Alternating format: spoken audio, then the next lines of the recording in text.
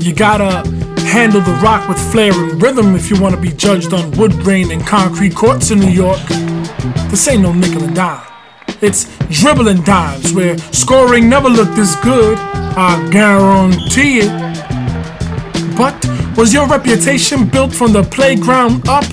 Or did you call next and they took that ish? Or cause you weren't as fast as police and ambulance sirens? Or as loud as Mr. Softy Ice Cream? No. You see, this is New York City hoops in prime time. As beautiful as the skyline, it's dribbling dimes.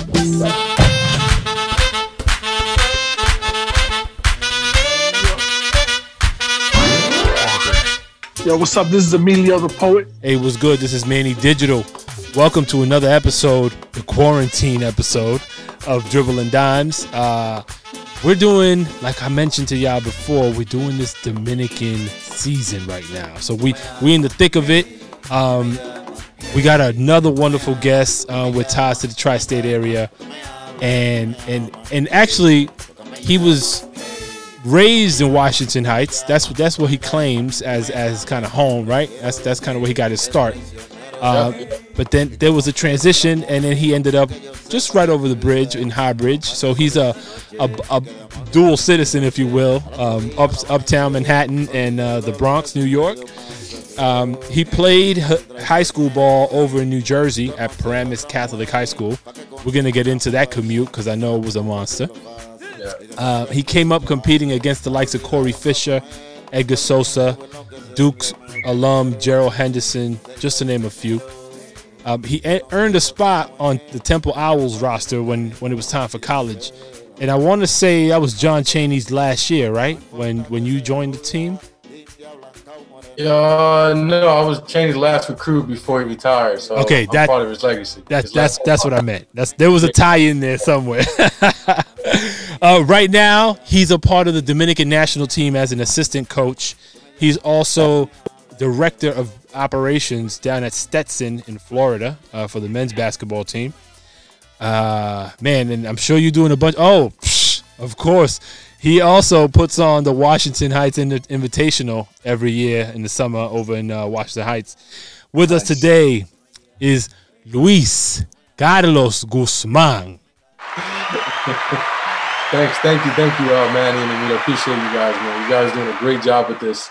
I've been a fan of it. The first time that I caught on to it was when Orlando got on it, and then followed by my man Chuck. So, and Dwayne Killings.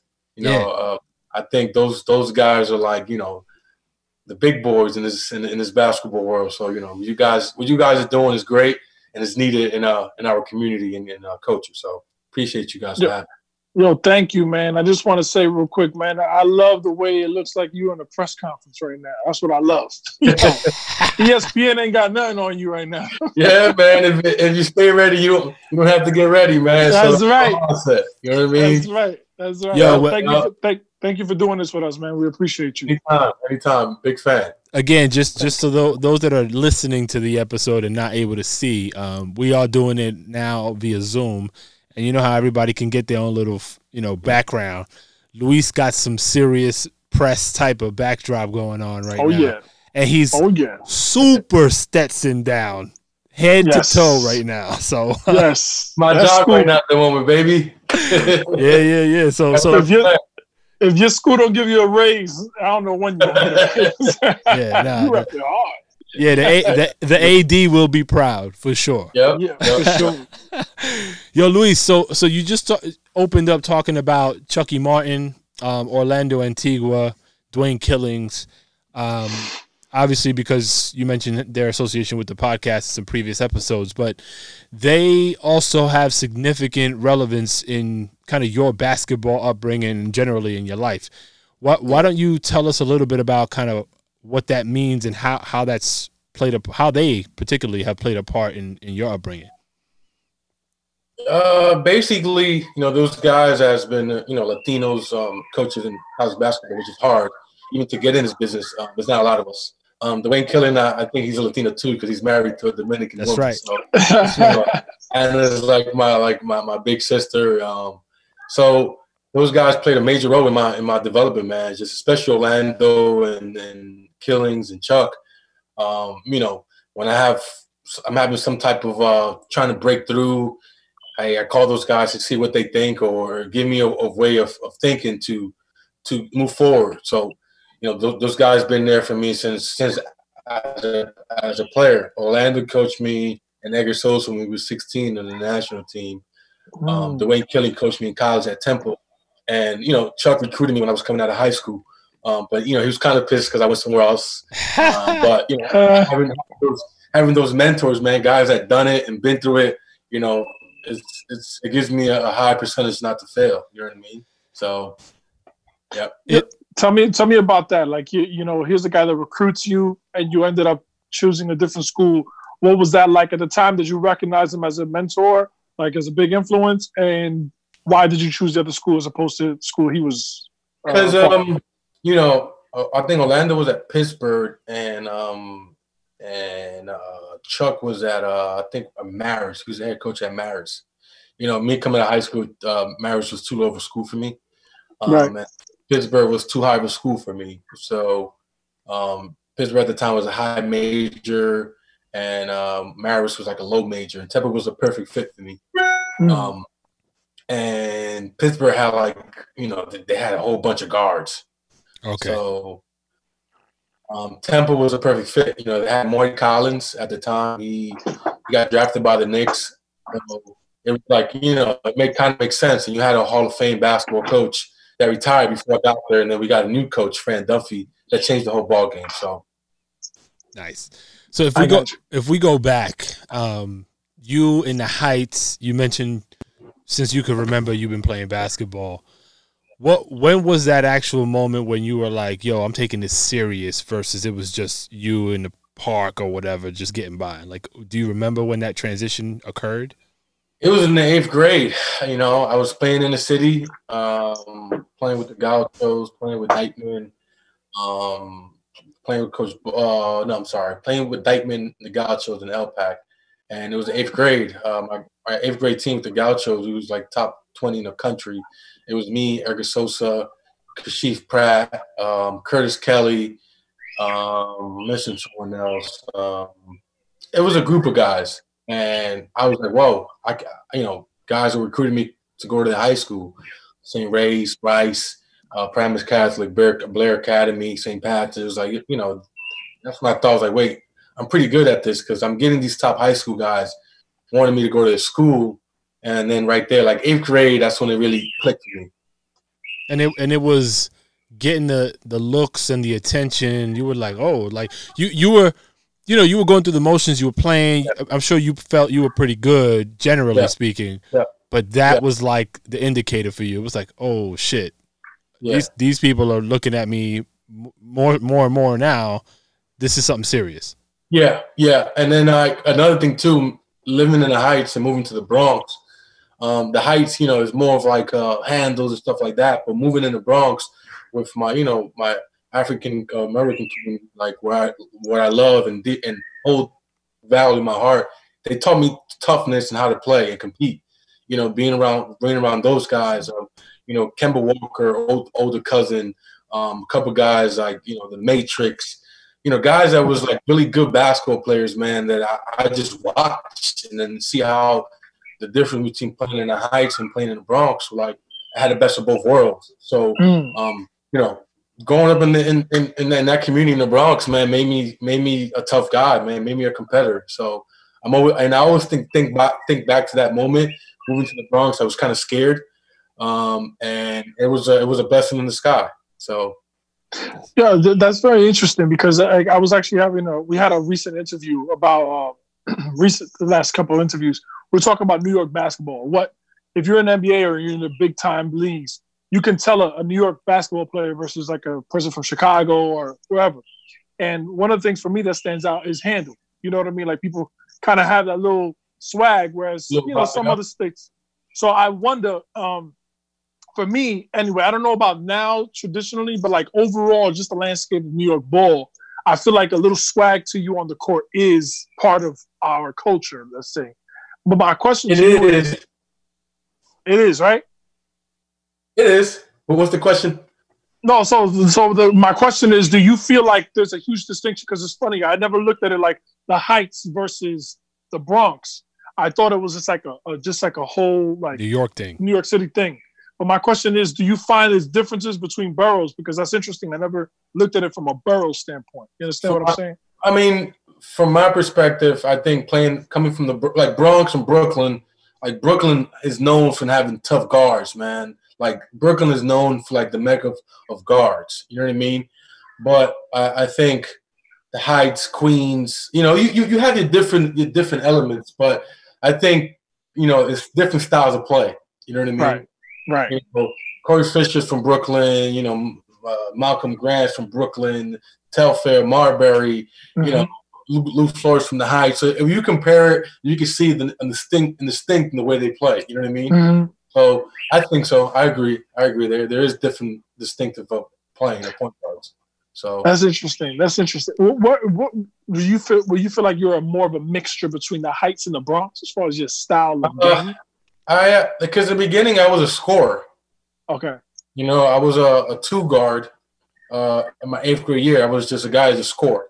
And then when I got to high school, I had this coach that played in the NBA, Tony Campbell, played at Ohio State, played in the NBA for 13 years, won a championship with the Lakers. Yep. Having him as my high school coach, that's crazy. Just gave me basically the answer to the test. So he said, "Hey, you're a 6'2" two guard.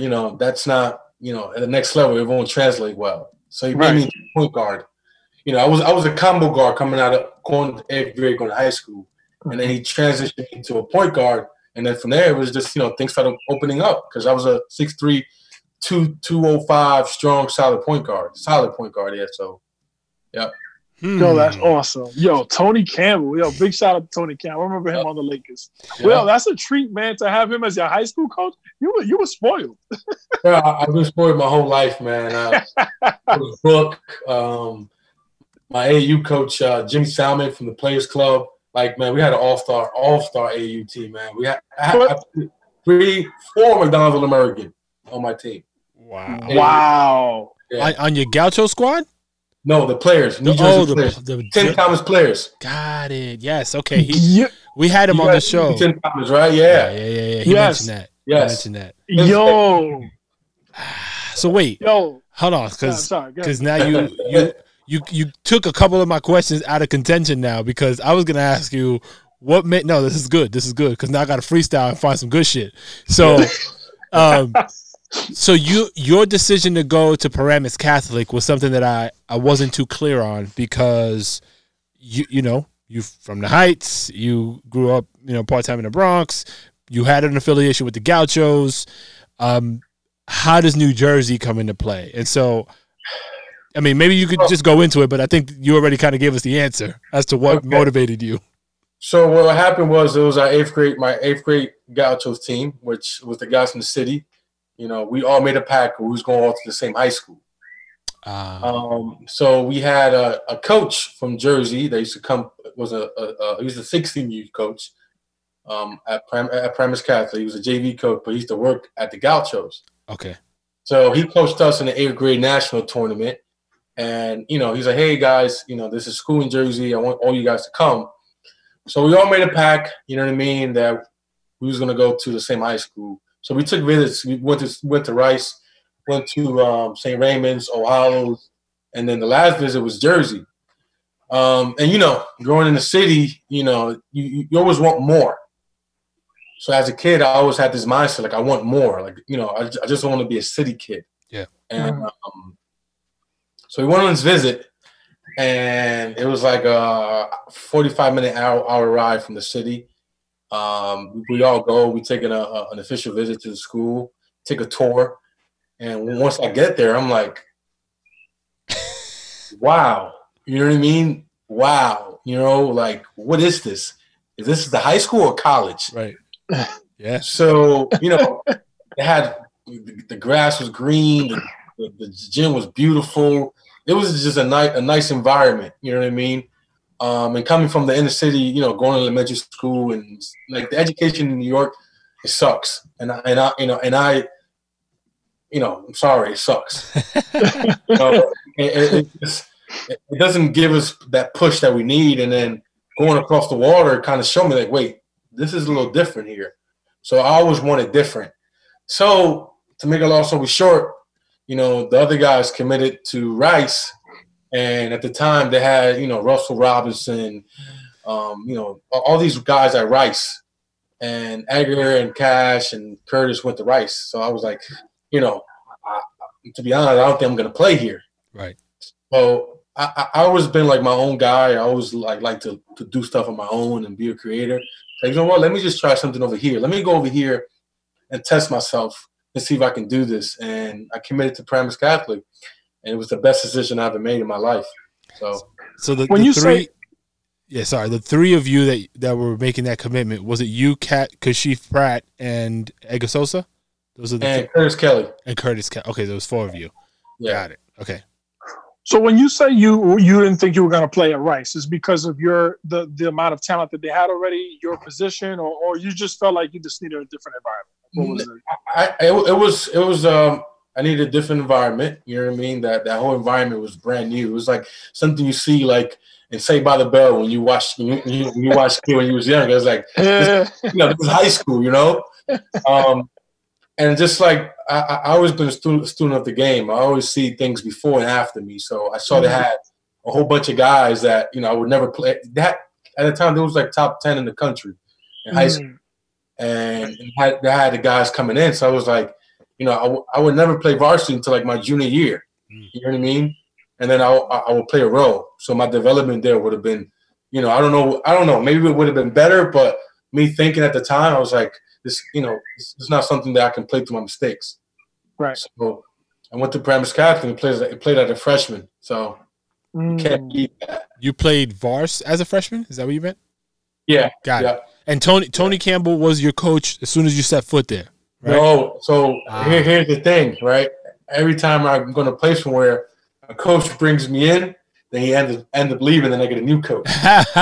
That's your career. Yep. So the coach that brought me in, he had some health issues, and he passed away about 2 years ago. Oh man, great guy, great family guy, man. I was show every time I speak to his sons and his wife, man. That guy took a chance on the kid from the city. And then Tony Campbell took the job, and then it was history from there. So damn, okay. I thought it was like a cheat code. Like you knew Tony was over there, so it was like the mentorship opportunities are great. Like let me just make this move. But so you just happened to fall into some real lucky situation. I mean, unfortunately, the coach had to go for health reasons, but it wasn't a demotion necessarily. It was a promotion for you. Yeah. Wow. I have a question regarding so when you made the change, when you went to Paramus, right? My question is, you knew Rice High School. You knew as far as the level of talent that they had, but also what they were up against. What, in comparison, looking back now, how was Paramus, how would your team fare at the time with the amount of talent you guys had, but also within the league you played versus Rice and the league that they played? So I think Jersey basketball, North Jersey basketball is like one of the most beautiful basketball leagues in that area. You know what I mean? New York City, you have your 2 or 3 teams, you know what I mean? Right. But the competition, I know Rice had to go somewhere else to play like top other schools like Roman Catholic and Oak Hill and stuff like that. Mm-hmm. But like overall basketball, Jersey basketball is like way beyond time. You know what I mean? So the competition was good because, we played everybody, you know what I mean? And once we get to AAU and the people that I played in high school, you guys are going to be surprised, man. So. Okay. Why are we waiting? Go. Yeah. Tell me about it. So in AAU, played with so from there, I went to Jersey. I went to Paramus Catholic. I won freshman of the year in the whole North Jersey. So my name was like, up and coming. And I was playing with the Gauchos. And then the Tim Thomas AAU team, I played one game against Hackensack High School, and I had like 35 as a freshman. And everybody like, who is a Spanish kid from New York that's killing everybody? And then the AAU coach, approached me and said, "Hey, would you like to play with the players?" And I'm like, "Nah, I'm a kid from New York, and I go, I play with the Gauchos." And then I did the research, I'm like, yo, who are the players? And I'm like, whoa, they had like guys like J.R. Smith before me, Tim Thomas, Vince Carter. The list goes on, man. It's like they had a whole bunch of pros. I'm like, Sean Banks. Man, it's so many guys. Sean Singletary, Kyle Lowry. So it was like the guys. I'm like, I want to play with these guys, man. And then my class, my AU team. I'm gonna tell you my AU team, right? It was Gerald Henderson that played at Duke, played in the NBA for like I think 10 years. Yep. Wayne Ellington, the national championship with North Carolina. I know all these. Earl Clark that played at Louisville, right? Mm-hmm. We had Wellington Smith that played at West Virginia. We had Jawan Carter that played at St. Joe's. Karan Calhoun played at St. John's. Big City played at Memphis. I played at Temple. And then we had Corey Stokes that played at Villanova. And I have 4 McDonald's Americans on my team. Wow. And I was like the point guard on that team. So, we played DJ Augustine. Yo, is somebody killing a kid somewhere? Do you guys hear the screams? I don't have no kids over here, man. No, it could be in my area, but hold on. Yeah, I just muted Emilio. It was him. Yeah. Yeah. Okay. We had Kevin Durant was our class. Michael Conley, that 06 class was sick, man. So wow, AU team was pretty dope. And so when you say you did your research, that was what? Oh, what year was that roughly? Because I'm trying to think where were you? 02 when I went to high school. Okay, so I graduated. So I guess you could jump online and do some research. Is that what you did? Like when you say doing research? Yeah, because like the players was like the best AU team at the time, man. They was like known, man, for having the great players. So right. I wanted to be one of those guys. But I have a question regarding. I know you said you came in as a shooting guard, basically coming out of high school. Well, going into high school. Was it a tough transition for you to learn the point guard position once you established yourself there? No, because in the city, growing up, if you don't get buckets, people think you can't play. Right. So I always had the point guard attribute to me. My dad was a point guard, and he always put me in point guard roles. But growing up, if you couldn't get buckets, no one would respect you. Right. But I think it was as I moved on, it just became naturally to me. You know what I mean? Right. I forgot how to score when I got to college, but I was more of I was more of a passer and facilitator. Winner. The facilitator. I saw some highlights of you when you were playing. I want to say for Los Titanes, if I'm not mistaken, and I thought there was some amazing passes. Yeah. When you look at them, because you see a lot of highlight stuff, and then you get desensitized. You can't appreciate the in-game difficulty and creativity that it takes to actually execute that because you're flooded with all these highlights, right? Nowadays, but I kind of put myself in your shoes in that moment, and you did something where you were going down to the basket, and then you had a defender kind of come at you, and you passed it in between his legs to somebody, and he flushed it. Now it's like, yo, because it's a split-second decision. And I kept seeing little highlights of you here and there doing kind of the same. But I know you said, you kind of forgot how to score. You were still a problem when you felt like scoring. Yeah. The thing is, when I, and to high school I was a scorer. And then when I got to college, I'm like, okay, I'm 6'3", I'm not the best athlete, but I'm strong enough to compete. And, I can knock down the open shot. So how I'm going to be successful, how I'll make an impact, is it scoring or being a point guard? Mm-hmm. So quick there, having those decisions was like you can see things and analyze things like, okay, here's where I think I can add more value and I become a point guard. You know what I mean? So it's just repetition, as a kid, reading those moments in your life when you use a pick and roll and you study the game and people weaknesses. So it's like I've been a student of the game my whole life, and I get excited, and I wish I could still play. You know what I mean? Because those moments, man, like when you're coming down and the guy's like overthinking, and you're like, all right, you just made a mistake, and I'm gonna make you pay. Here, boom, you know what I mean? Or hey, I'm coming off a screen. I know the big is not fast enough or laterally quick enough to stand with me, so I'm gonna get in the lane, draw him, draw the other guy, and then I got 4 guys on me. They got 3 guys open. So it was like playing those mind games that I use in transition in life now. You know what I mean? Right. So I've been a student of the game. Nice. Yeah, I actually really, really love that. Like, I guess the only thing I'm having trouble with, right, is you were a natural scorer, and I understand that your value. I understand that you made this transition because what your most valuable on your team could be is just you being a transition to point guard. But my question is, if you look at the game today, especially on the NBA level, right, you see how there's a lot of combo point guards. Not necessarily true point guards like we know back in the 90s, right? But I'm talking about like there could be scorers. Would you, if today's rules applied, like in today modern day, could you see yourself being one of those types of point guards, even in college, let's say, that look to score even though you were a good passer? Yeah, I think the higher you go, the harder it gets. I got you. I mean, so at the high school, AU, college, you can play with it, but if you want to be successful at the pro level, you have to pick one thing and stick to it. You know what I mean? Mm-hmm. So it's like a guy that can do everything well. Nobody wants him, but you got a guy that can just shoot. You got a guy that can just set screen. A guy that can just rebound. A guy that can just attack. Now it's a different ball game. You know what I mean?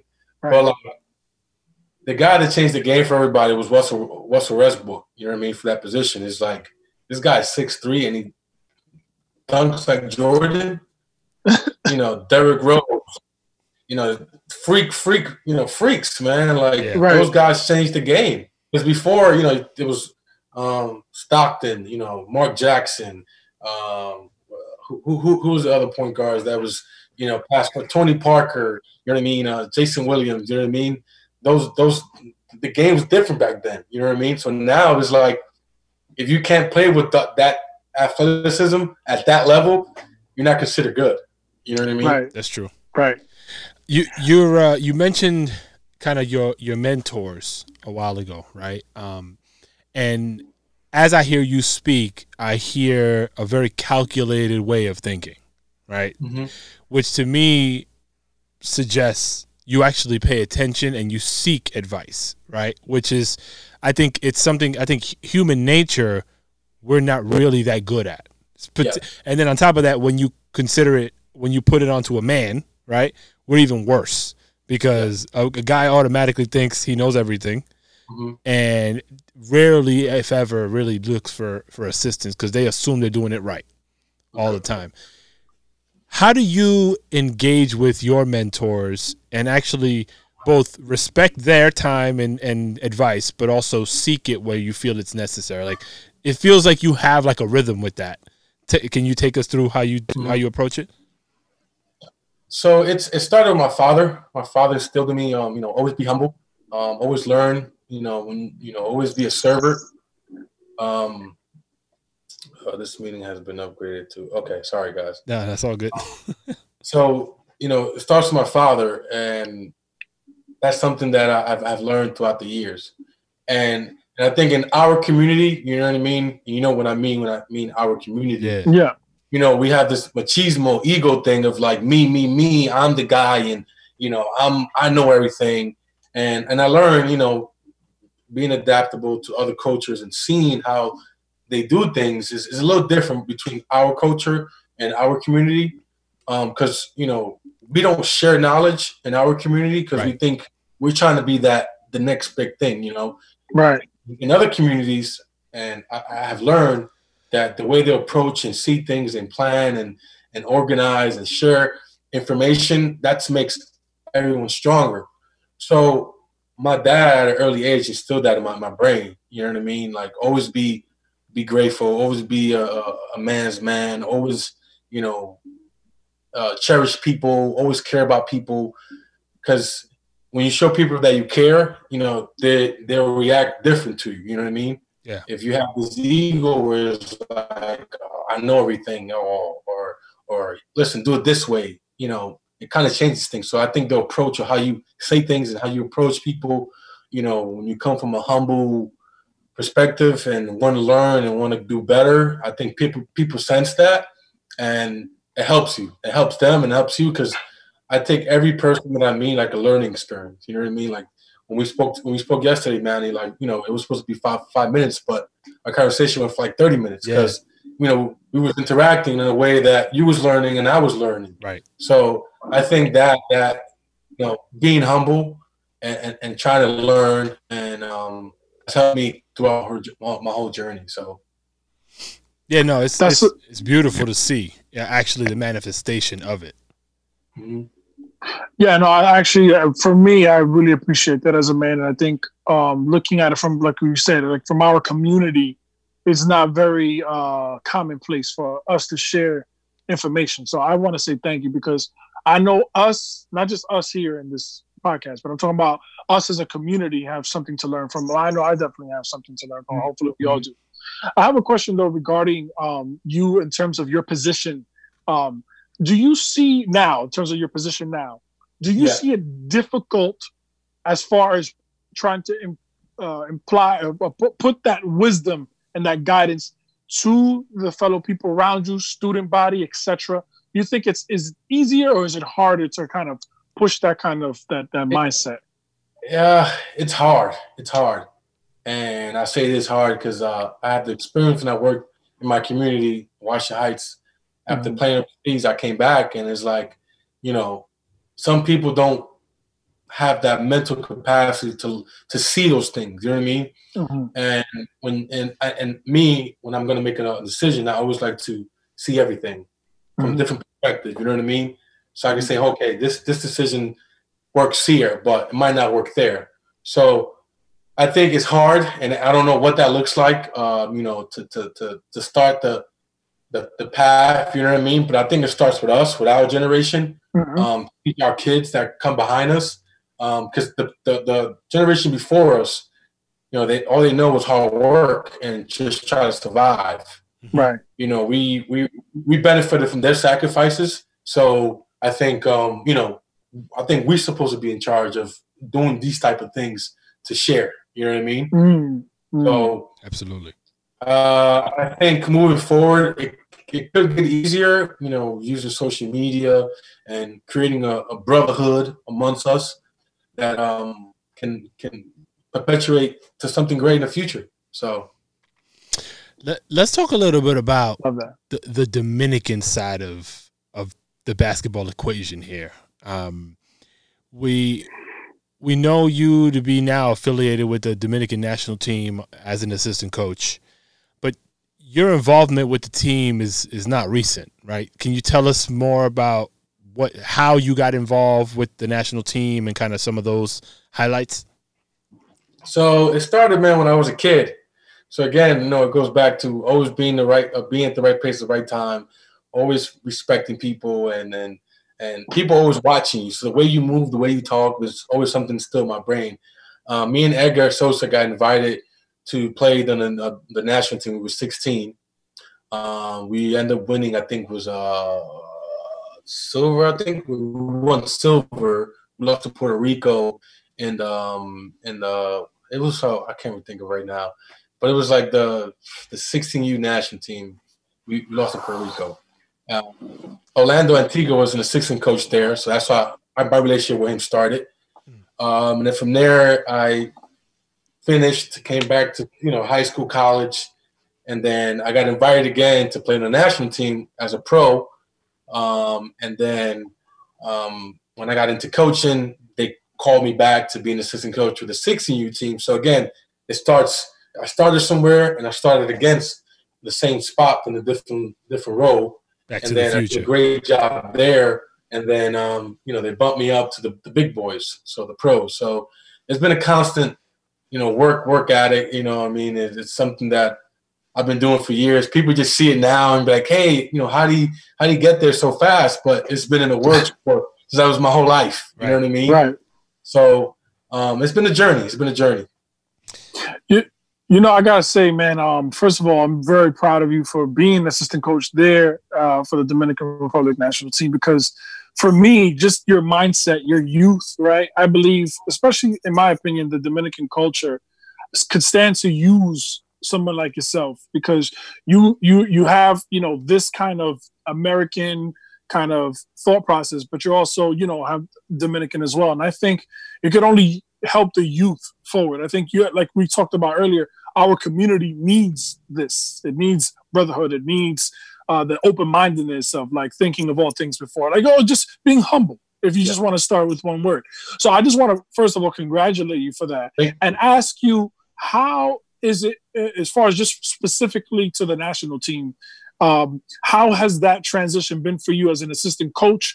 Do you feel like the players now are different from the players of your generation you were playing? How different was it? And are they receptive to you in terms of just your ideologies? So thank you. And I appreciate you guys so much, man. You guys are doing, again, great things, man. I love this, man. It's funny you say that because someone like a kid just messaged me on Instagram about a week ago. It's about a 10-year-old, and he said, "Hey, man, I've been a fan of you since you played, and I've been watching you, and I think you're great." You know what I mean? And I'm looking at him like, "I'm me? No, man, I don't." I think, I'm like, I'm just a kid just going through the motions, trying to figure it out.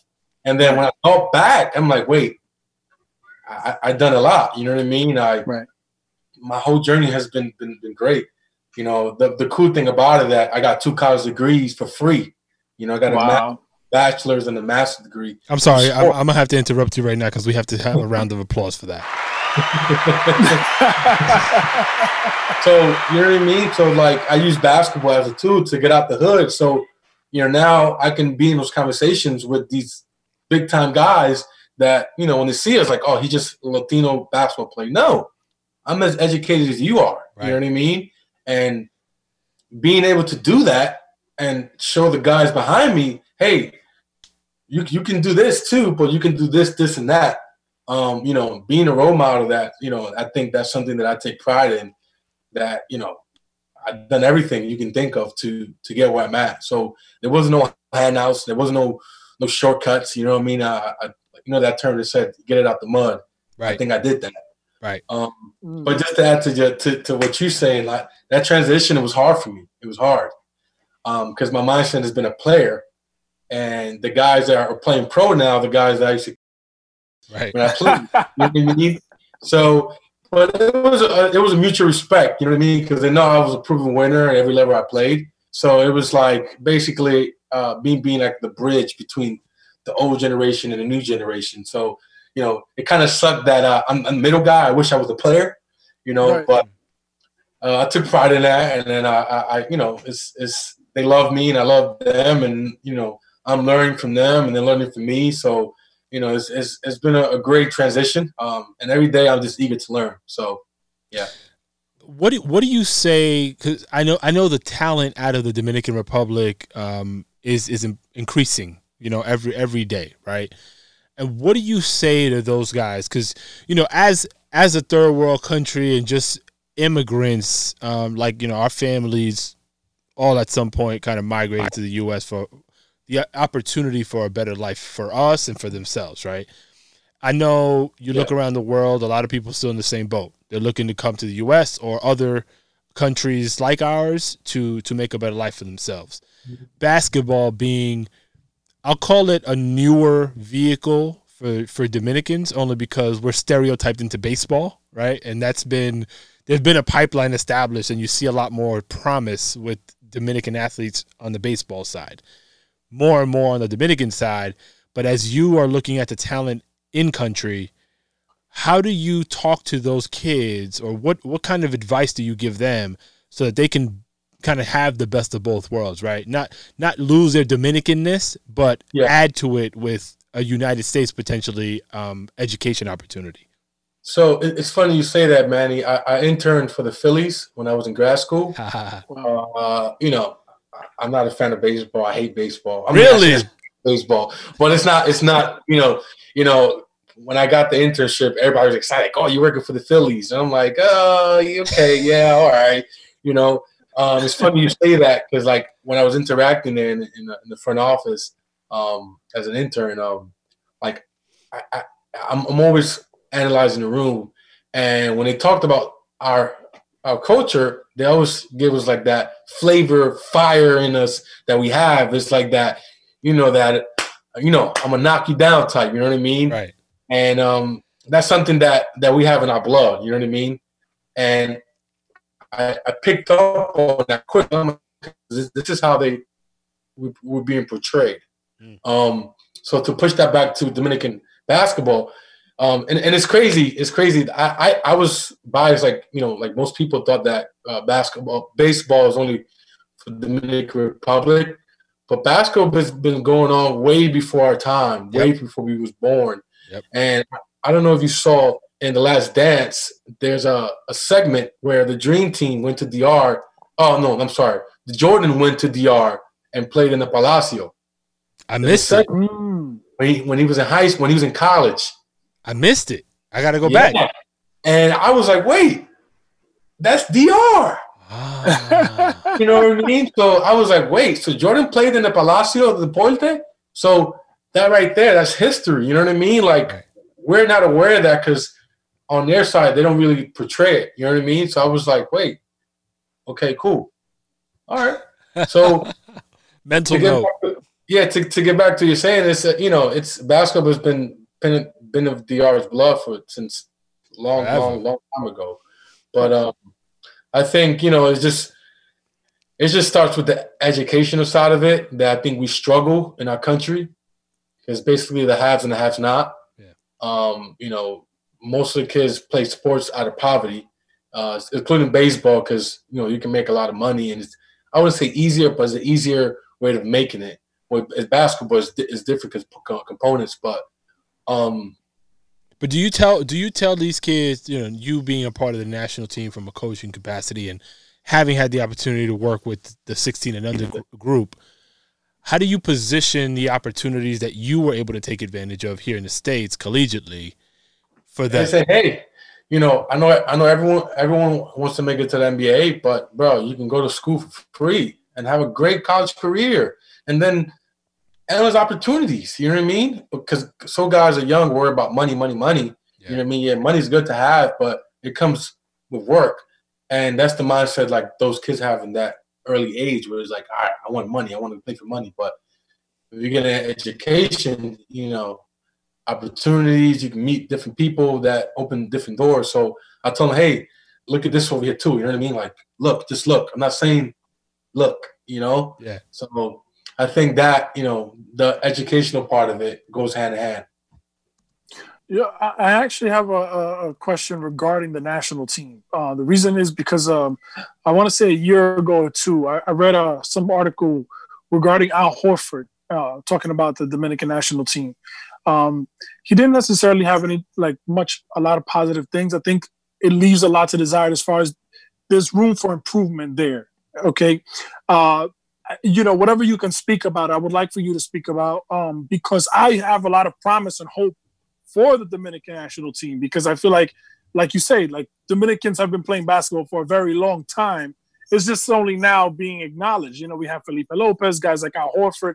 Now we got guys like Karl-Anthony Towns. Yeah. My question is, do you see the steps that we can take to make that Dominican national team more of a household name in terms of the Olympics, etc.? Do you see the potential? Of course. If you think about it, this year we finished last year in the World Games. We finished 16 in the world. Wow. Think about that. Think about how many countries in the world. Right. Finished 16 in the world with a team that nobody thought that was going to even win a game. We won 2 games. We beat Germany. You know what I mean? Yes, I remember. You know what I'm saying? So it's like, imagine if we would have had the big time dogs. Like, we probably went to the Final Four in the World Games. You know what I mean?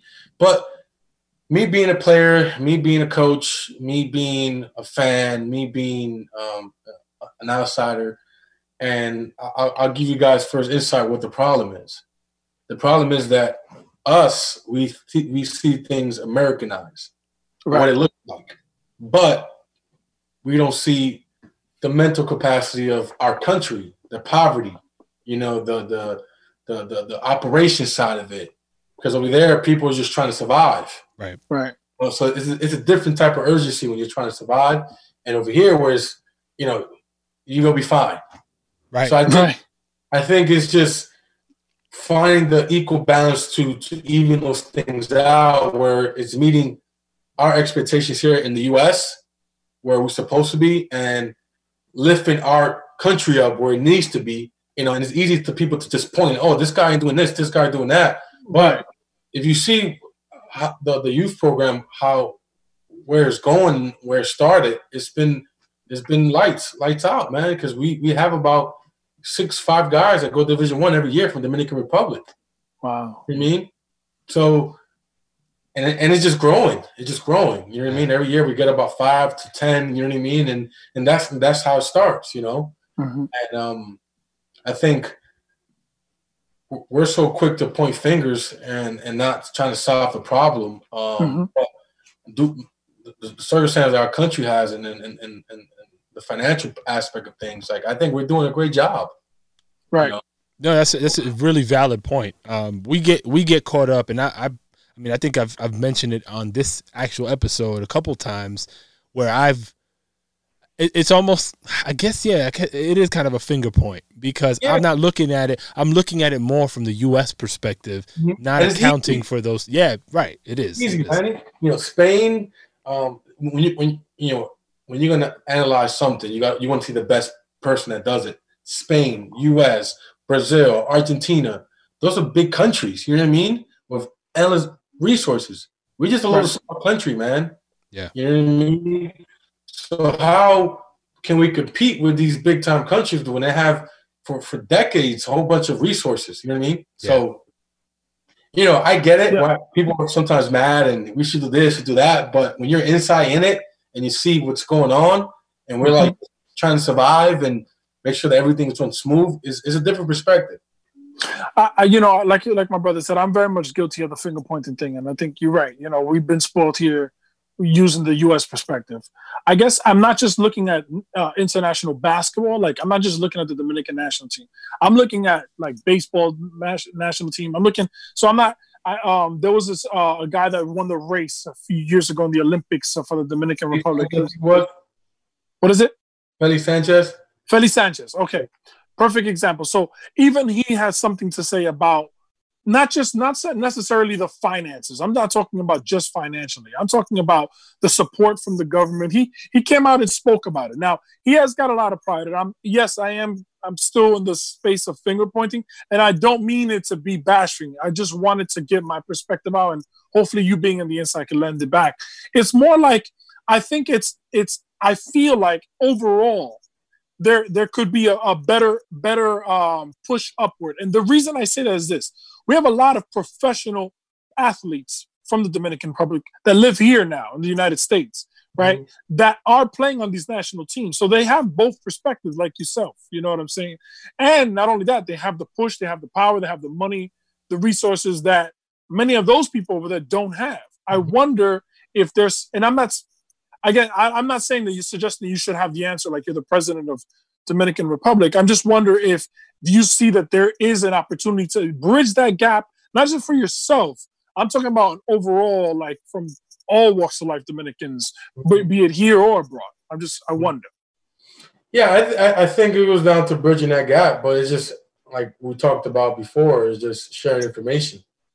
Right. So, if we share information of how I do things here, how you guys do things there, and you do things there, and then he does things there, and then sitting at the table and just discussing, hey, we do this way, you guys do that way, and then at the end just come with a collective bargain on how to fix things. So the problem is, it's just, when it comes to politics and sports and athletes, you have 3 different perspectives, mindset, where what looks good or what succeeds. So what you guys might see that might work for you might not work for me. So again, it goes into coming together and finding out what works for everybody, and years prior, we didn't have that bridge. because it was the old generation. So a guy like me, a guy like Eric Sosa, a guy like Manny Casada, a guy from like our generation that played it, still playing it, understand the journey in the D1 level, what it takes to be a Division I player coach. So now when we sit in a room with the federation, it's like, hey, wait, no, this ain't right. This is the way they do it. So let's kind of copy what they do and implement it into our youth. So for example, like Maita Mercedes, like he's the program director. He was like my first coach. He's been doing this since he started with me and Edgar when I was 16. He has done a great job, and people don't recognize him because, they think he's different. But he's been doing this since for like, I'll say 15, 17 years, and every year he has about 6-7 Division I players that go to Division I from that class. Mm. I mean, so, it's giving credit to people that have been doing the work. And, right. And I think sometimes we don't do that because we always look at the problem. Right. Like, hey, yeah, that one thing he did wrong, but look at the 10, 20 things he did right. You know what I mean? Right, so, right. Problem. That's usually. I mean, the negative always gets more focused than the positive, unfortunately. Yeah. Talking about people kind of doing good jobs and kind of giving back, you and your dad, I want to say, started the Washington Heights Invitational Tournament. Is that accurate? Both Correct. of you? And how long has that been running? Because you pointed it out to me yesterday, and I had seen the banners, I had seen the information about it quite a bit, not realizing it was affiliated with you. So it's been, my dad's been doing that since I was born. Okay, but not at that magnitude. Okay, so you stepped it up. Yeah, my dad did like block tournaments, like for example, 177, 175th. You bring your block and we do a little tournament. So my dad was like the father figure in the community for all the guys that didn't have fathers. So that's where like that love came. You know what I mean? So then my dad, started doing it since I was like 15. But I was so good at I couldn't play because I was playing AU, so I never got a chance to play in it. So when I got done playing, I had a back injury. I came back to the community, and my dad. I saw what my dad was trying to do. Yeah. Then God like instilled that vision in me. Like, hey, you played at all 3 levels. You've been around some great, amazing people. Well respected. There's something here is missing. People love basketball, so I used all my resources, people that I met, and created what is today my dad's tournament, Washington Heights Invitational Tournament. So, and it's intended to be kind of an opportunity for kids who, for some reason or another, can't be on one of the premier AAU squads, and it's something in their neighborhood that they can actually compete at a pretty high level within the community. So I don't know, when you was there, I was with the national team in China, so that's why we missed each other. Right. My partner was running in with my dad, and and I'll ask you, when you walked in that park, how did you feel? It was great. I remember vividly feeling like I've been in the Heights a lot throughout my life. I probably walked by that park tens of thousands of times, never set foot in it. But when I did, I remember texting a bunch of people like, yo, have you ever been here? Like, the vibe is dope. Like, they play really good basketball in here. Like, the setup was real nice. So thank you. It took me a while to get that there, but I was trying to balance how to use the old generation of my dad's generation, mix it with our generation, with the old Dominican basketball and the New York City basketball, to give like that family feel in the park. Yeah. And when you walk in there, it was like, all right, wait, what is this? It's exciting. You got the band for the park, for the city. So I wanted to give those kids that feeling of like, oh wow, this is pretty cool, Because when you go to all the tournaments, it's just like a basketball and that's it. You know what I mean? Mm-hmm. So I try to invest in the community, give them that place to go where it's like, oh wow, I'm at home. I don't play basketball. Wait, there's a tournament down in the park that I can just sit there and watch this kid plays basketball in a beautiful way. Yeah. Right. it's not Rucker or Dykeman. I'm not throwing shots, but it's not one-on-one. It's the teamwork. It's team. And that was my goal. My father's goal was to give that platform for the kids in the community. When I was there, it was for the Felipe Lopez. Yeah.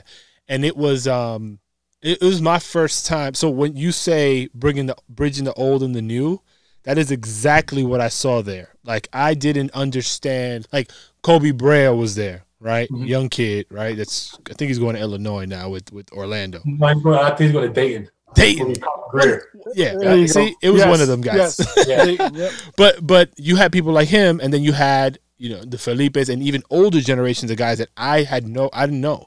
So I'm over there talking to different people on the stands, like, yo, so who's that? And what's, and they're giving me the breakdown of the history of these people. And I'm like, yo. And these are like, I saw cats that probably were touching 60 years of age. Still playing. They were balling. Yeah. Because, to be honest, when I first got there, I had this, the old guys, because I don't know if you saw, there's two courts, right? There's the big court and then the other court. Right. And my dad was like, man, I'm tired of these old guys, man. They're always fighting. And I'm like, wait, Dad, we got something here. Let's think this through. So what I did was the main court I used as for, the league, the tournament. And then the other court, which is a little court, for the older guys, the over 60 league. Yeah. So in the summertime, everyone wants to be outside. So I was like, you know what? Let me see how this works. So I had the old games on the baby side and then the tournament.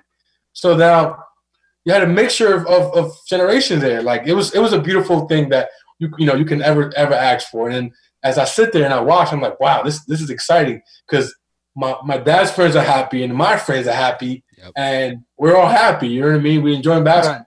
So that was super cool. It breeds. How we always talk shit. In particular, like Dominican households, everybody's talking shit all the time. Like, oh, whatever, you ain't shit. Like, especially when it's baseball, right? Or not baseball, but sports. You hear it, my team is better than yours. And I mean, you see that generally, but I feel like there's a heightened sense of it in Dominican households. You saw that in a lighthearted way, but that friendly competition between the generations, just from a fan perspective. I mean, on the court, it was a whole different thing also. But like, that dynamic was really fly to see. Man, and I miss it, and it sucks this year that I know. All this stuff going on, man. But I look forward to that the summer, man. Like, I'd rather be there than be on the beach, man. So. Wow, I gotta say, I didn't. Because you impact so many people, man. You don't even see it. Like, the neighborhood, like, you giving people hope. You know what I mean? Yeah. For example, there was this old guy that just in the park. And every year he always helped me, like, hey, Lou, what do you need help? And then at the end, when it's all said and done, those 2 months, he gives me a hug, and my dad a hug, like, yo, thank you, man. Like, it's been a great summer. So, those type of things that is like prideful, you know what I mean? Like, you sense of gratitude for those type of people.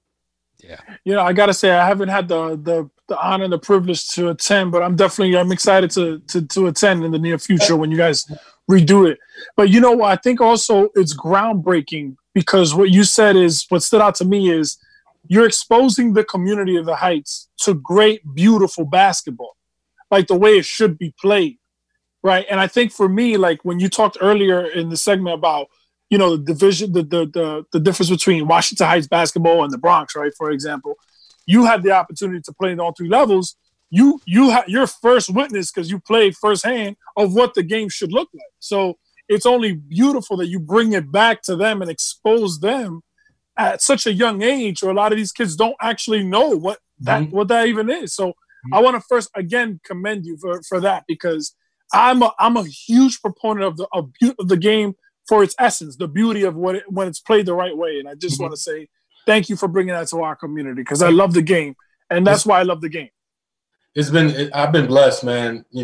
From being a player to playing street ball, playing in high school, playing in college, playing overseas, coaching international, coaching in college, coaching in JUCO, working at the NBA League office. I've been basketball out. Anything you can think of, basketball, I've been at every level. So, I've been blessed with endless opportunities that I always cherish, man. So I'm always grateful. Thank you.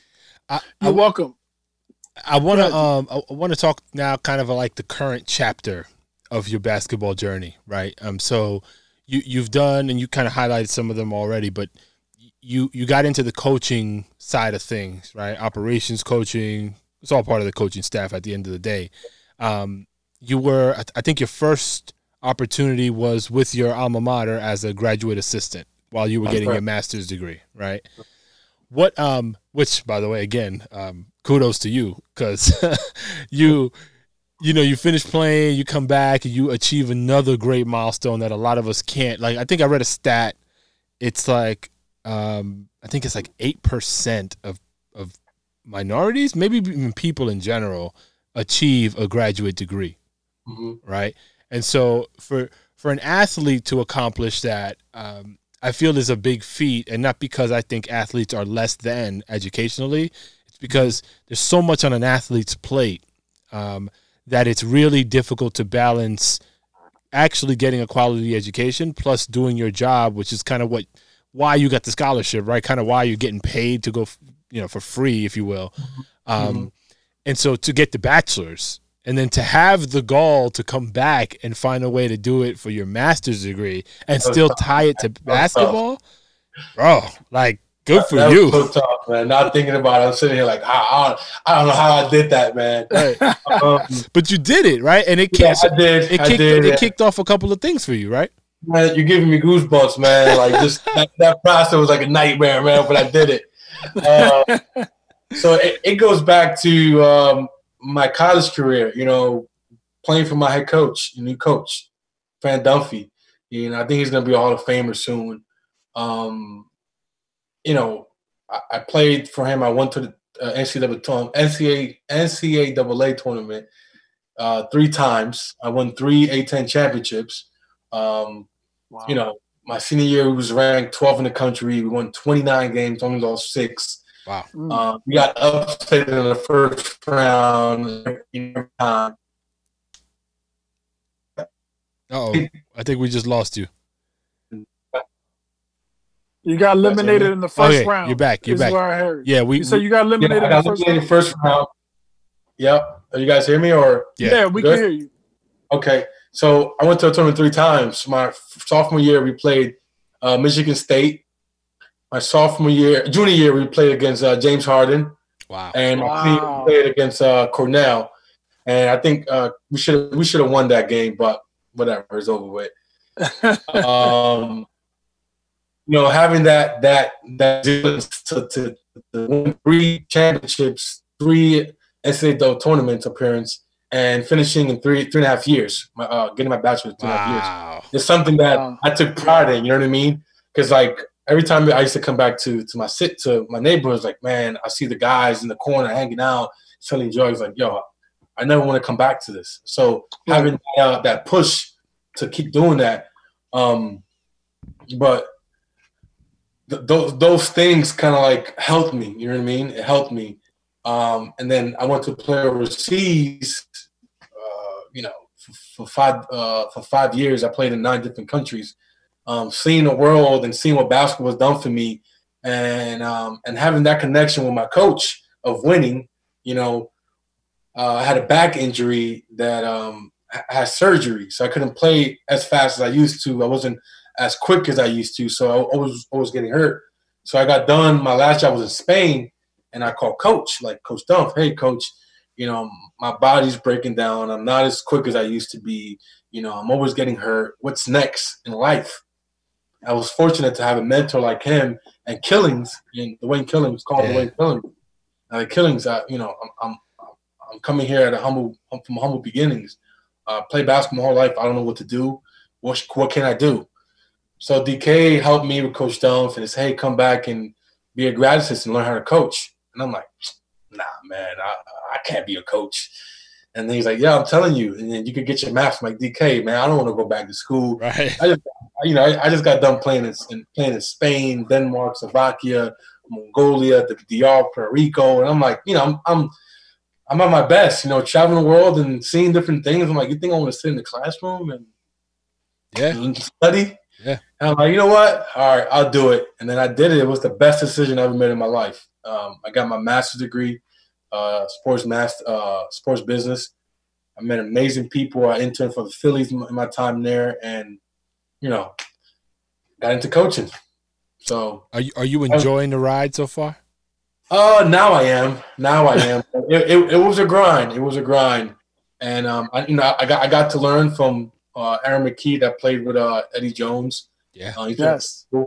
Dwayne Killing was there, and Coach Dunn, from like great guys that are doing great things now. So, I was the youngest guy on the staff, and I was a GA, and I learned from those guys. So, I've been blessed. If I would have had a bad relationship with my college coach, I would probably never had the opportunity to get my master's for free. I gotta say, one thing that I've noticed in your story in the time that we've been here is you've had a lot of great mentorship. But the beautiful thing is, what led you to this great mentorship is your talent. You know what I mean? You took ownership of your craft, and you made it to those positions to put yourself in position to be affected by these wonderful people, which I think is something to also be said. Like, you own your skills, work on your craft, build yourself up, and put yourself in position to be in that circle of great mentorship. But do you see yourself today, not just in terms of your job, right? But do you see yourself in general as a mentor in terms of what you do for community and what has passed on to you? Do you feel like you're passing it on to others in terms of what you've known or what you've gone through? So I think everything I do is paying it forward because it was paid to me. Sure. So, and as a point guard, you kind of develop the skill where it's like you analyze everything from front to back, and you see people's weaknesses and strength. So I've been able to use that skill on the court in life. You know what I mean? So I've been blessed to like pick things from people that I like. I don't like that from that person, so I'm not going to use it. I like that. You know what I mean? I've been able to pick good traits, and having those that ability to like see things like that made me like feel like I can be a mentor to the next generation. So I have two younger brothers that I'm constantly feeding it. Like, we have a group chat, but I'm feeding information, stuff that I never got. You know what I mean? Like, about bank literacy, what to study when you get to college, stuff that we didn't have growing up and we picked up late, sharing those type of knowledge that and if you guys would have the information you have now back then, this conversation was completely different. Yeah, we be on a spaceship having this conversation right now. So I think, the people that I've been around at the FIBA level, the NBA level, the college level, the grassroots level, the city, I just absorb all that information and see how can I implement that in my everyday life and share with the next generation. So the next generation don't have to go through the bumps and the mistakes that I made, you know what I mean, to make their process a little easier than mine. So I take a lot of pride in being a mentor and being a good person. So Chucky Martin and actually Orlando Antigua, Dwayne Killings, Book Richardson. I mean, many people have commented on consistently telling me, humble dude, rock star, talent, and they're talking about in present day. Like, they see a lot of bright opportunities for you in the coaching capacity, or in the I call it the administrative part of basketball, which includes for me coaching. But what I find really what I'm curious about is you're now the director of operations at Stetson, right, down in DeLand, Florida. For a lot of people, I think we don't really understand what all these different roles are, right? People get what a head coach is. People get what assistant coaches are. Then you've got, video coordinators, which I know you were a video coordinator at one point also. You've got director of operations, assistant director of operations. Like, what are you actually doing? Like, and how does that fit into the coaching, tree, if you will? So, and you guys know your profession too. It's not what you do, is how you get there. So facts. My journey has been, I think, unique in the way I got here. It hasn't been an easy process, and being Latino, minority, it's a little harder to get to places. But I went from, and I'm going to walk you guys through how this works. So you have the head coach, 3 assistant coaches, and then you can be a video coordinator, director of ops, or player development. And then below it, you have a grad assistant, a grad manager, and then below that, you have a manager. So that's like the chain. That's the staff. Yeah, as a staff. So everybody does their own unique work and then compile it together. So my journey was, I was a player first, you know what I mean? So I was a pretty good player, so I get a little bit of respect. I was a grad assistant at Temple. Then I was a director of player development at Rider, Division I school down at Lawrenceville, Florida, Lawrenceville, New Jersey. And then from there, I was a coach at the JUCO level because I couldn't get an opportunity, to be an assistant coach at the Division I level. So I had to go a parallel path to get up. You know what I mean? Yeah. So when you think of the JUCO level, people are like, oh, it's JUCO, junior college. Nobody respect that. But, that's the only opportunity that I had. So what I did was I took a sidestep, right, to get the title of associate head coach. And then I ended up, winning there. And then I got I got the opportunity to be an assistant coach of the national team. So now people are looking at me different now, like, okay, this guy went this way instead of going straight. You know what I mean? So now I became an assistant coach of the national team, associate coach at the JUCO level. Now the conversation is a little different now.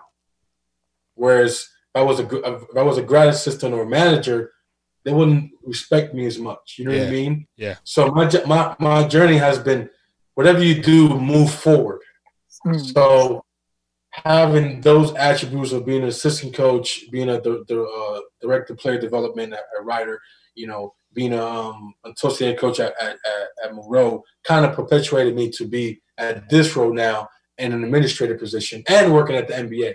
Yeah. So I learned to make myself valuable by different experiences. So now the conversation is different now. So now I got 2 master's degree. I speak 2 languages. I live in New York. I'm Hispanic. I played in New Jersey. Went to school in Philadelphia. Coached at the JUCO level. Worked at the NBA league office. Coached at the D1 level. So now the conversation is different. So now, in order for me to get to my next role, which is to be an assistant coach at the collegiate level or the NBA level, I have to do a great job here on this administrative role, play the director of ops. So what is it like? What's your day-to-day like in this role? So my day-to-day is like the same thing running a basketball league tournament. Okay. Times 100. Logistics. So I basically oversees everything from budgeting, meals, team travel, team schedule, weight room, study hall, making sure that the coaches got what they need to be successful, making sure that the players got what they need to be successful, making sure that the guys got the proper class schedule to succeed. A lot of planning, booking hotels, video coordinating, being the assistant to the head coach, being the right-hand man. Man, I can tell you more, you know what I mean? And on top of that, executing the plan that you have. For example, we had, I think, 18 away games. So I had to execute 18 different scheduled itineraries of waking up, breakfast, what time the bus is leaving, what time is the game. So it's a lot of pressure, you know what I mean? But being a kid from the city, running my own basketball league, being a point guard, kind of like molded me to those big time, situations where now it's like, this is it. I've been here already. Right. But most guys will be like, oh, I'm nervous, or did the meal get on time, or the uniform, you know what I mean? So I've been blessed to have those experiences to get me where I'm at in life. So that's beautiful. I love that. Do you have something you want to say? Nah, you go ahead. No, so first of all, it's wonderful how you tied everything together about your experience. And by the way, I'm going to tell you, man, that resume that you laid out, we should hire your ass right now. Because, yo, you have tu tienes un resume, mira, Dios te bendiga. Yeah. So So let me. I want to ask you one more question about the national team. Okay, one more, last one. What do you believe, in your experience, just you watching, your recollection, is the best national team, Dominican national team that you've seen? Oh, putting you on a hot seat, kid. Let's see how you're gonna. The best one? That's easy. The one you were on. I can give you that right now. Okay. The best national team is when we had everybody. It was Lou Flores, Francisco Garcia, Charlie B, Big Charlie, Al Horford, Jack Michael, Ricardo Greer, Ronald Ramon. Was he on that? No, I don't think he was on that team yet. He might have been on that team. And Grillo. That was like what, early 2000s, like 04? 2007, I think it was. Around that year. That was the best national team. But if Al Horford, Karl Anthony Towns, and Trevor Ariza, and those guys would have played now, it would have been up for debate. You know what I mean? Mm. But I think that was like our best team because we had at the time 3 NBA players. No, four with Lou Flores. Oh, right. You think we could do a good job with this podcast, twisting their arms a little bit so they can all play on the team just one time? I think it's different, man, because when you're making that type of money in the NBA, man, and like the body is like so delicate, man, right. Feeding your family. I understand. Sometimes it's a little different to risk. When you're young, you can do it, but the older you get, you're like, I'm making 30 mil right here, man. If I play this game, get hurt, then leave me. Yeah. No, I understand. At least it's good to dream a little bit. And then DR don't have that type of insurance to cover 30 mil. You know what I'm saying? You bankrupt the country right there. That's the problem that people don't see the No, I understand. I totally get it. What I think is interesting though is you'll see actually with in the G League now, what they're talking about doing with the path to, what are they calling it? The path to the pros, I think is what they're calling it. Basically what Ross Strickland is heading up with Sharif Abdul-Rahim and the lady, I forget her name. Apologies. So anyway, they've got some vets that are basically on their last couple, I think it's like their last year of a contract or something like that. They're opening up the opportunity for them to play in this league. And now the similarity that I bring up with that and DR potentially, and I'm just spitballing here. You'll know better because you're involved. But you've got like the kids that are like highly touted high school players, right? They got they're trying to get them into the G League, right? To groom them because they don't want to go to college. So they're trying to skip the collegiate ranks and go to this path to the pros. So they just locked up some kid, last name Green. I forget his first name, but I think somewhere around $500,000 is what they're going to pay him. So he's like the first in this kind of system. But then they're going to put other kids. They're going to get other kids like that into the mix, and then they're going to pepper in some aged guys, right? Seasoned vets. And that combination is going to be competing at different places. So it does well for the young cats because it's giving them the vet experience. My question to you is, I'm asking you questions too because I don't want it to go both ways. Yeah. I mean, how many players are like that? It's a handful. Not many. That can do that. Not you many. Know what I mean? Yeah. Not many. It's probably maybe 3 a year, maybe. So what the NBA is doing is, just thinking. They just want to get their hands on their kids before a place like Spain, Australia takes that prospect and give them that money. Yes. Or we keep them here when it's time for them to be a pro. Then instead of they get the credit, the United States gets the credit. Yeah. So it's funny you say that because there's a kid that interesting. The kid named Gene Montero. I don't know. He's gonna be just remember his name, Gene Montero. He's gonna be part of the point guard for the national team in the next couple of years. And he came out of high school. He was from Dominican Republic. He did a different route than most us kids from DR. They go to college. Mm-hmm.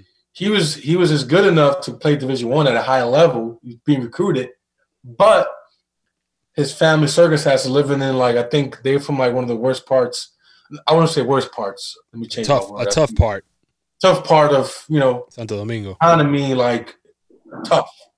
Right. So he had to produce for his family. So he ended up signing a contract to play in Spain professionally. Sorry. So, this kid could have went to college, waited 4 years. Who knows? Yeah. But now he's getting, I don't know how much he's getting, but he's getting money now, and he's developing playing in Spain the proper way. You know what I mean? So that what you're saying, a lot of guys are doing that, but there's a handful of guys that can do that. No, right. Absolutely. And where I was going with it was a long-winded way of saying, is the Dominican national team able to take, I'll use Francisco Garcia as an example, right? When he was kind of going to the twilight of his career in the league, how is it like an official kind of thing where you'll get like the vets that played in the league that would play, in the Dominican national team to kind of help the younger guys? Is that like a process that happens? I think Felipe Lopez has been doing that. Yeah. He's been doing that. Right. Yeah. But again, it goes back to funding. You know what I mean? The NBA has endless funding. They have a budget for that. I don't think we have that in DR because, guys get paid well. So, as you guys know, time is money. You know what I mean? So you get a guy with a family, you think if it's not, beneficial for him, he's not going to give his time like that when he has kids. I get it. Right. I'm just I guess ignorant to the fact and thinking more like, damn, hopeful that the give back is more like at that stage of a career, right? You're at the end of your basketball playing days. Hopefully you stash some cash, but I know the reality is very different. People's situations are very different. I think it's just they're trying to do that, and just go back to budgeting for that. And some guys do it out of heart, the love of their heart. I know Felipe is one of the guys that do it. He mentors the guys, but there's a U16, 15 league in DR country-wise that they just did like the last 3 years, whereas like Santiago's plays the Capital, La Romana. So it's like basically a little miniature NBA. Over there, like to a certain age, because after a certain age you become a pro, you have to go to college. So they've been doing some great things in DR that hasn't been shown on this side. Gotcha. Well, I mean, first of all, I just want to say that having a person like yourself spearheading the new generation of, I feel like Dominican players, but college players in general, but I'll say Dominican players because you're a national team affiliation. I'm very hopeful for their continued success because I'm a fan. I try to catch them when they're in the Olympics, even though the hours are all types of hours during the day, but I try to catch it because I'm still hopeful. And I have great, great memories of the 2006 and 17 you just mentioned. I think since then I was like, coño, no, es para arriba que vamos a después esta vaina. So I was like, ever since then I was like, we had 3 guys that played in the NBA like minutes. You know what I mean? And then we had Lou Flores that, got, he made it and he got cut, but he got drafted. You know what I mean? We had 4 guys get drafted in the NBA. That's never been seen. You know what I'm saying? That's I love it. And then we had Karl Anthony Towns. That was like, I think he was like number 1 draft pick, wasn't he? Yeah. So, you know what I mean? So it's like, think about that, man. That's I love it. Yeah, listen, I'm going to continue giving you praise and credit because honest to God, seriously, you could have been a coach, let's say, for an example, an older coach. I'm talking about old man right now with older views of how the game is played. But you're not. You're a young man. You're not too far removed from this generation of players, and you have all this experience. And that's why I myself are hopeful. Add that to the fact that you are American bred in terms of your la personalidad, like your way of thinking is not like DR. And I understand, but you're able to dissect both. You have both ways of thinking. You understand from this side and you understand from that side. And I think that's what they need. I think they need a person that can be in touch with both culture. gonna share something with you guys, man. And, you know, this is like one of my biggest, like, I would say cheat sheets. Yeah. Okay. So, everywhere I've been, and I told Manny about this, I've been blessed to win as a coach, as a player. Everywhere, like if you check my track records, every level I have won. And every level I just see one person that I want to be like Fran Dunphy at Temple, Kevin Baggett at Ryder. You know, every person that has success, I just try to mirror that. And then this year, I've been blessed because I don't know how I landed here. My head coach is Donnie Jones. Yep. He's assistant coach for Florida when they won the back-to-back. Remember that? 06, 07? Yep. Yeah, with Joakim Noah at Hartford? Yep. He was assistant coach when they won the back-to-back. So I get to work under him. No. And it gets better. It gets better. The assistant coach, Brandon Surr, was an assistant coach on the bad boy team, the Detroit Pistons. Get out of here. And he was director of scouting for the Dream Team. Yeah. I didn't know that part. So, I didn't know that part. So wait, time out. Can I say something real fast? So, which is even more foul for Isaiah Thomas because his man was the one doing the scouting. So I am so blessed, man. I'm so blessed that I've been around great basketball, and I come to work to learn from two of the best guys in the business. And Coach Surr, like Brandon Surr, man, he's like a guru, man. That's like so exciting. You know what I mean? Like, yeah, I'm in an administrative position, but I get to rub elbows with these guys, man, that been at a high level, have won, and know what one, what winning looks like. Yeah, it's priceless, man. Think about a kid from New York City, Dominican kid, man. I'm living my dream. That's dope, bro. That is the most, you've been blessed, man. God has literally blessed your path, from beginning to end, but I'm pretty sure it's for a good reason, and you deserve every single accolade that you've received, my brother. Listen, I want to see you as the head coach of the Dominican national team one day. That's the goal. I want to see you as number one, Coño. So when I look over, I'm like, oh, okay, yeah. And, it was on Dribble and Dimes. And trust us when we say you've got the janitorial staff locked down right here, bro. We got our brooms ready, my dude. Oh yeah. You never seen a water boys like this in your life. Nah, man. I'm gonna hire you guys to be our marketing guy, man. You guys are great, man. You guys do great things, man. Yo, Luis, man, we appreciate you taking the time, bro, on a beautiful Sunday. I'm sure it is down there in Florida. Look, man, we'll be talking more for sure. I wish you the best of luck throughout the rest of your COVID quarantine time. And, the upcoming season, man, I hope it kicks off and you guys do amazing. You guys got me in trouble, man, because this interview was supposed to be for an hour. So I got a speech and they're going to kill me. Use your skill set that you've learned over the years. No, not with this one, man. They're gonna kill me, man. They've been waiting for me. But other than that, man, I appreciate you guys. This has been great. As I told Manny, I want to create a brotherhood for generations to come, and I look forward to seeing this, and I hope people can see this and take information from it and use it. This type of conversation is needed in our community. And who knows, man? Who knows what the future brings? And I wish you guys the best. And thank you. All right, brother. From the bottom of my heart, guys. Thank you. Appreciate you. Thank you, man. God bless you, brother. Keep going. We're going to be rooting and supporting you guys from the future on, brother. Just let me know when. We'll be there. Love and peace, fellas. All right, brother. See you guys. Peace, brother.